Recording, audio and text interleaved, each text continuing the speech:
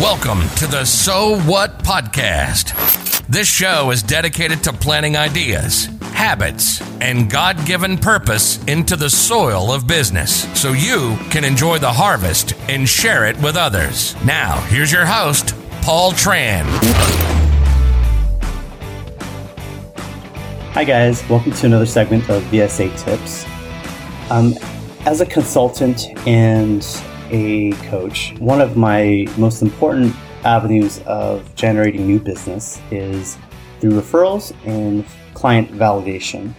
And so I decided to spend some time engineering a process to where I would have my VSA, of course, every time she helps a client with answering a question or providing resources, at the end of her email, there's always, we appreciate your business so much. And if there are any awesome clients like you that could also use our services, please make an introduction. We appreciate it so much.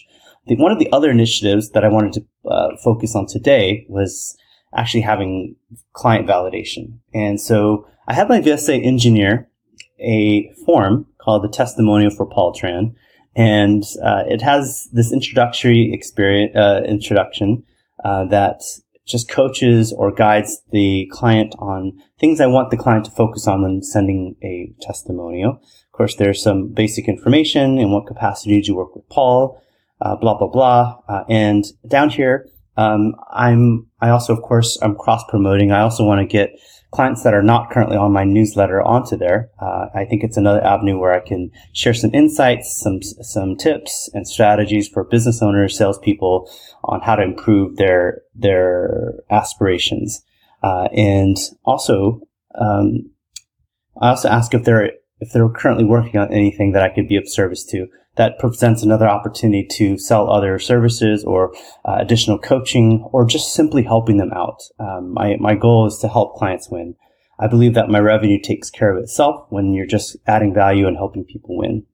It's a natural byproduct. But I have my VSA construct this form and, of course, collect responses.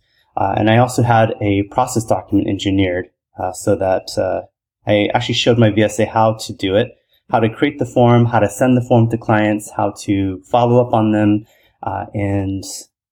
It's been awesome. It's been automated. So now I can always get testimonials and I could use them for updating my website or adding it to my newsletter, my blog, or if there's any clients that I'm 100% confident that I can help, and third party or client validation would push them over the edge.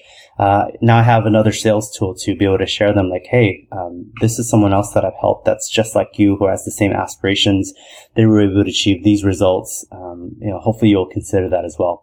That gives me another sales tool that not a lot of business owners or salespeople have. So that gives me an edge, degrees of separation from the competition, or sometimes it's just that last little nudge to help clients sign on, and hopefully I can help serve their needs. So anyway, I hope this helps. And please let me know if you have any other business tasks that you're interested in showing how I automate it or how other clients that I've worked with have automated the task. And look forward to talking to you guys on the next segment. Bye, guys. Thanks for listening to the So What Podcast.